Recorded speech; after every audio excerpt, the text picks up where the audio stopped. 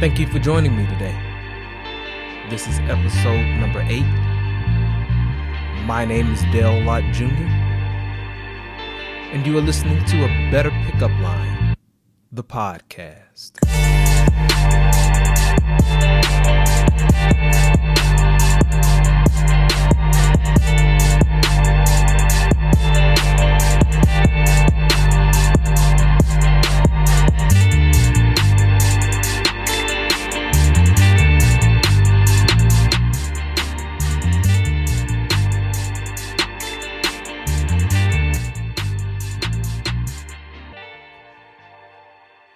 Welcome back to A Better Pickup Line, the podcast. So we ended the last episode right in the middle of discussing how important it is to believe your identity. And if you do not believe your identity, you do not receive the gift that God has for you. And it causes you to live a life that was not designed for you because you aren't receiving what God has for you. We also touched upon making sure that you do not allow yourself to be pulled into this vicious cycle of self-help, because you cannot be justified by the works of the law. It's only by faith that you're able to obtain to the righteousness of faith. It's about understanding your identity. And the last thing I implored you to do was to stop trying to fix yourself and just be humble. Because the power is not in perfection, but the power is in humility. The power is not in being perfect and being without mistakes and being able to boast of all the wonderful things that you've done, but it's in being an individual who says what God says about them, who thinks what God thinks about them, who goes where God tells them to go, who does what God tells them to do, who is pliable to the leading of God. So it's important that you have this right identity. And so we'll pick up where we left off. When you are unaware of the identity that God has given you, you will try to create your own identity apart from God. That's what's happening in the world today.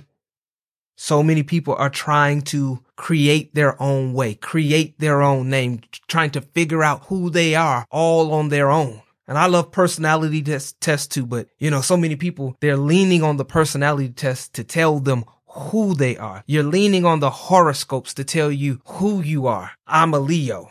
I'm a Libra. As if the month that you were born, the dates that you were born determine your purpose and determine your destiny, determine how you act. But I thought, excuse me if I'm wrong, but I thought that it was Jesus who determined our identity. We're Christians, or literally Christ is in us. So our identity should be determined by him. See, when you receive Jesus and believe in him, no longer is your identity dependent upon your self-effort. It's dependent upon the finished works of Jesus. You don't have to walk around trying to prove yourself to anyone because Jesus has already justified you. Romans 5:9 says, much more than, having now been justified by his blood, we shall be saved from wrath through him.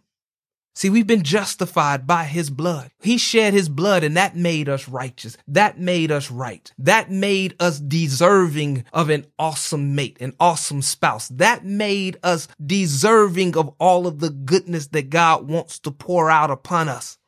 He's justified us. He's cleansed us. So we don't have to worry about our past mistakes. We don't even have to worry about our future mistakes because the blood of Jesus has already taken care of it. He's cleansed us. We're justified. We're in right standing with God. We have a right to enter into the presence of the Lord. We have a right to make a demand on what God has already said. Just like the prodigal son, when he knew who he was, he says, give me the portion that belongs to me. So it is with you. You understand who you are. Give me the portion that belongs to me. Give me the spouse that belongs to me. Give me the relationship that belongs to me. Give me the life that belongs to me. What you spoke about my life, what you designed for my life, I command it to come to me. I place a demand on it. You shouldn't have given it to me if you didn't want me to have it. And I have the right identity. I know who I am. I am your son. But when he didn't completely believe his identity anymore, or at least he allowed the world to cause him to look at his qualifications, he had trouble going back to his father and placing that same demand. Now it's, well, let me be one of your servants, so at least I won't be hungry. You got to understand something. You are no longer a sinner bound under a curse of failure. You have been saved by grace. You got people talking about, I'm a sinner saved by grace. No, we're not sinners anymore. I'm the righteousness of God. I have been saved by grace. You are now the righteousness of God, and nothing can change that. I don't care what kind of relationships you've been in. I don't care the mistakes that you've made in past relationships. I don't care the mistakes that you've made in your own personal life, whether it be your finances, through legal troubles, through jobs, through anything. Not living up to the expectations that others put on you, the expectation that you had for yourself. Nothing can change it. Yeah, but man, my last relationship, man, I was a dog, man. I treated her bad, man. I mean, still doesn't change the fact that you're the righteousness of God and you have a right to receive an awesome spouse and have an awesome relationship. Again, someone tailor-made according to the way that you're wired. I don't care what your past lifestyle was like. I don't care the things that you've walked in, the things that you've dealt with, the things that you're still struggling with. You are the righteousness of God. Matter of fact, the sooner you accept your identity, the quicker some of those struggles, all of those struggles, will go away. Because as you accept your identity, it shapes your behavior. As you accept your identity, it shapes the results you get in your life. It shapes what you tolerate and put up with and what you don't tolerate and put up with.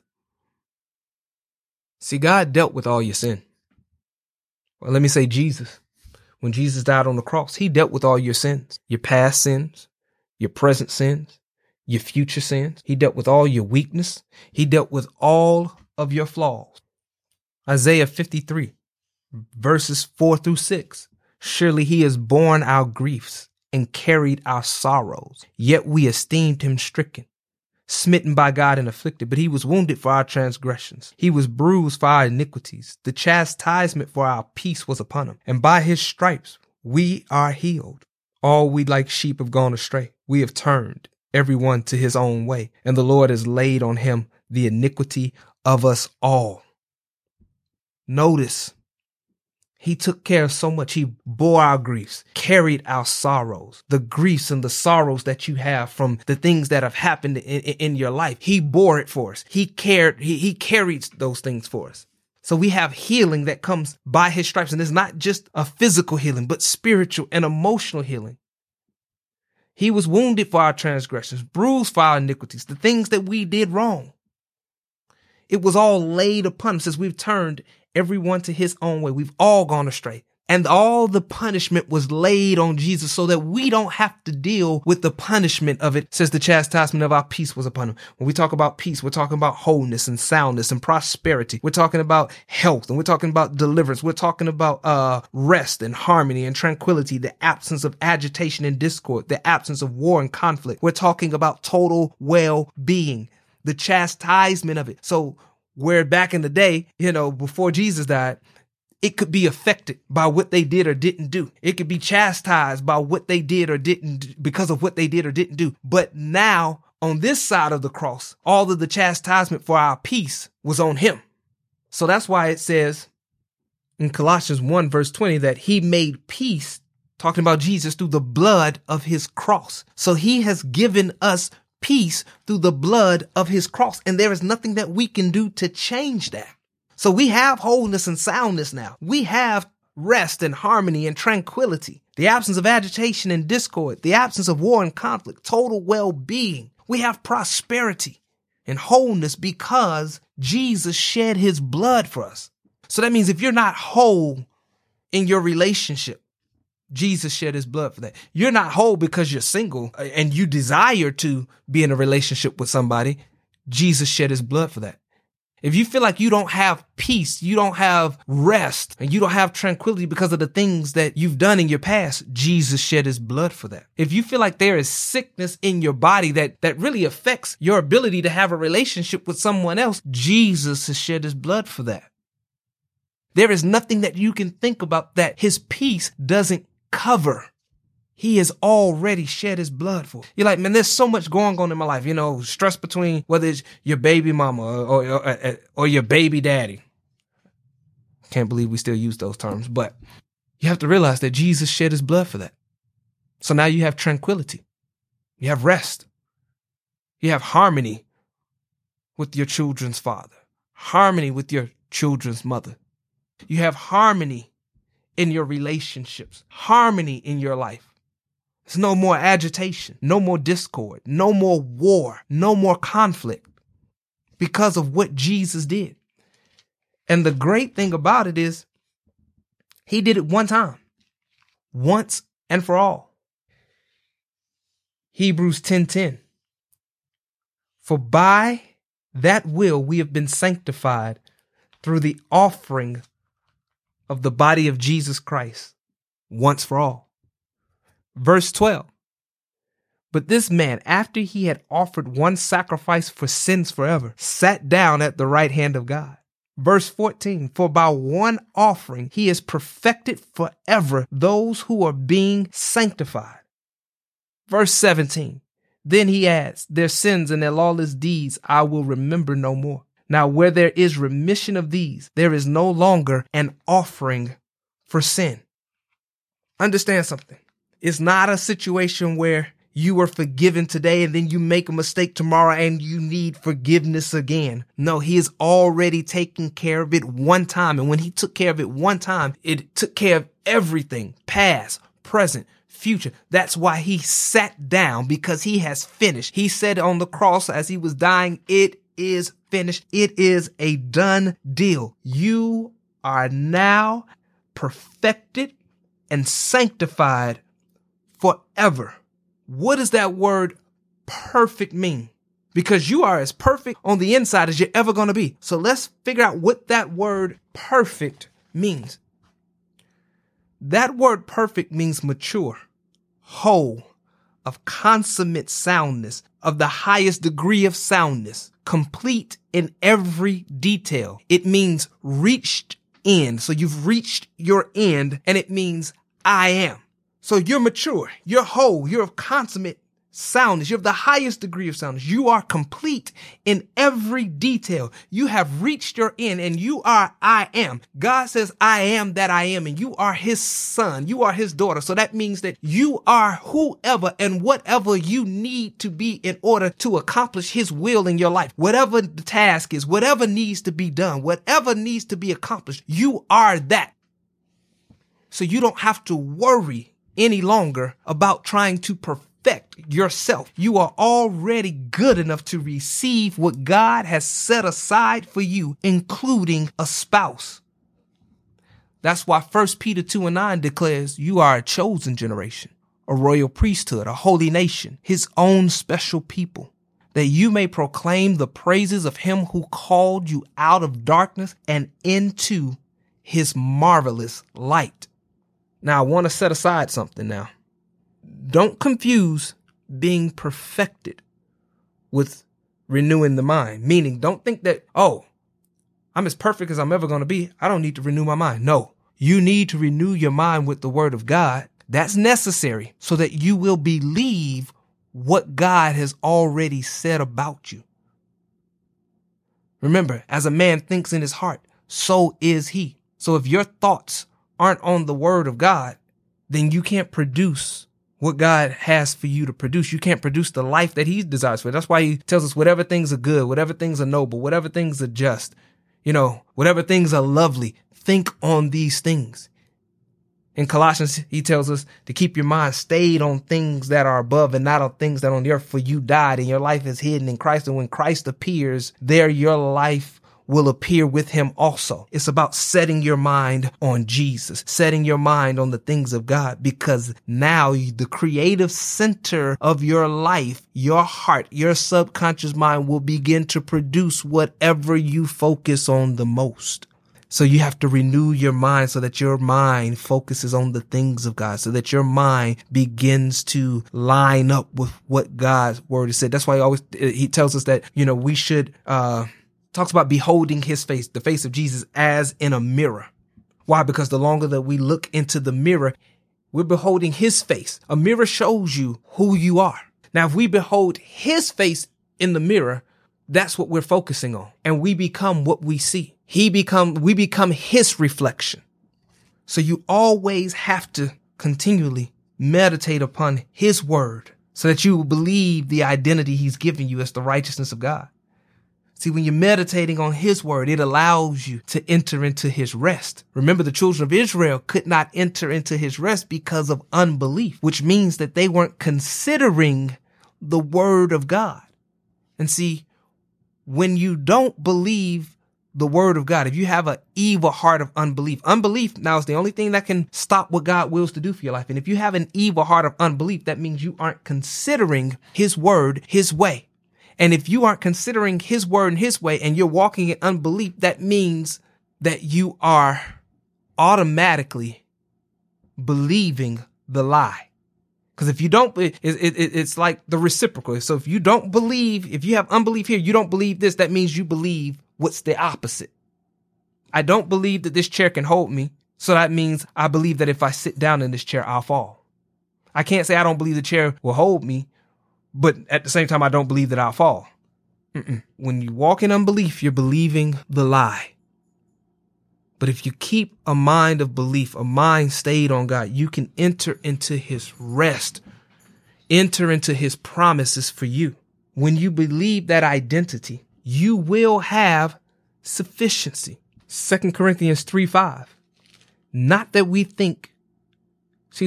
we are sufficient of ourselves to think of anything as being of ourselves, but our sufficiency is from God. And when we define that word sufficiency, it means able, worthy, fully supplied.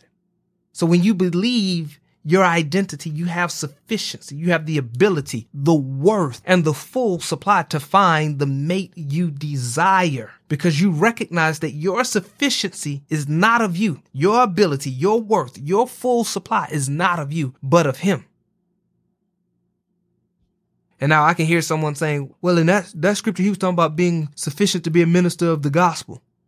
Okay. But he also tells us in 2 Corinthians 9 that he causes all grace to abound toward us, so that we, always having all sufficiency in all things, may have an abundance for every good work. And the Bible says that he who finds a wife finds a good. So I believe that that's a good work. I believe that's something fruitful.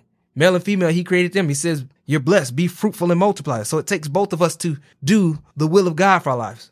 So he's given me a grace. He's given me a sufficiency to be able to accomplish that task. He's given you that same sufficiency to be able to receive the mate that he has for you.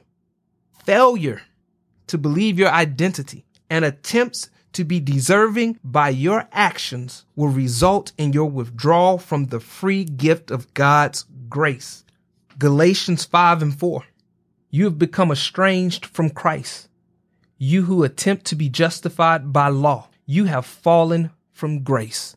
A lot of times, we say a person fell from grace because they fell into sin. But that's not what Galatians tells us falling from grace is. Falling from grace is an attempt to be justified by the law, by your self-effort, by your own works. And the Bible tells us very clearly that those who live by the law are under a curse. So all self-effort is doomed to fail. Now, lastly, as we close out this episode, I want you to remember that when Cara Simmons was given that house, remember, the host of Break.com moved some of her boxes in. Some of her things were brought into the new house. And it's the same with God and you. Though you were transferred out of darkness and into his marvelous light, he never intended for you to leave the things that make you who you are. 1 Corinthians 15:10. But by the grace of God, I am what I am. And his grace toward me was not in vain. But I labored more abundantly than they all. Yet not I, but the grace of God, which was with me. You are who you are by his grace. He made you for his glory. So I want you to rejoice in that today. He made you for his manifestation. And he wants to manifest in you so much of his goodness, including a spouse tailor-made according to the way you're wired. Well, that's our show for today. If you have any questions, you can reach out to me through my social media accounts at Dale.jr. And on Instagram, it's Dale.lot.